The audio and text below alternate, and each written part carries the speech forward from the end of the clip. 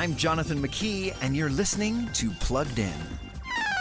If their kids like Marvel and they like gaming, they might ask you if they can play the new Marvel's Midnight Suns game, available on most gaming platforms. The question is, what kind of content will they be absorbing in this teen-rated game? In addition to the violence and mild language, demons and demonic powers are everywhere. The game doesn't define the spiritual side of things beyond a good versus very bad setup, but there's definitely a celebration here of supernatural powers of every stripe, especially in the heroic side of the equation. The game emphasizes helping those in need, but you'll need to ask yourself how comfortable you are with your kids paddling beyond superhero battles and into the demonic deep end of the Marvel pool. For more about those screens your kids love so much, visit us at pluggedin.com/radio. I'm Jonathan McKee, author of Parenting Generation Screen, with Focus on the Family's Plugged In.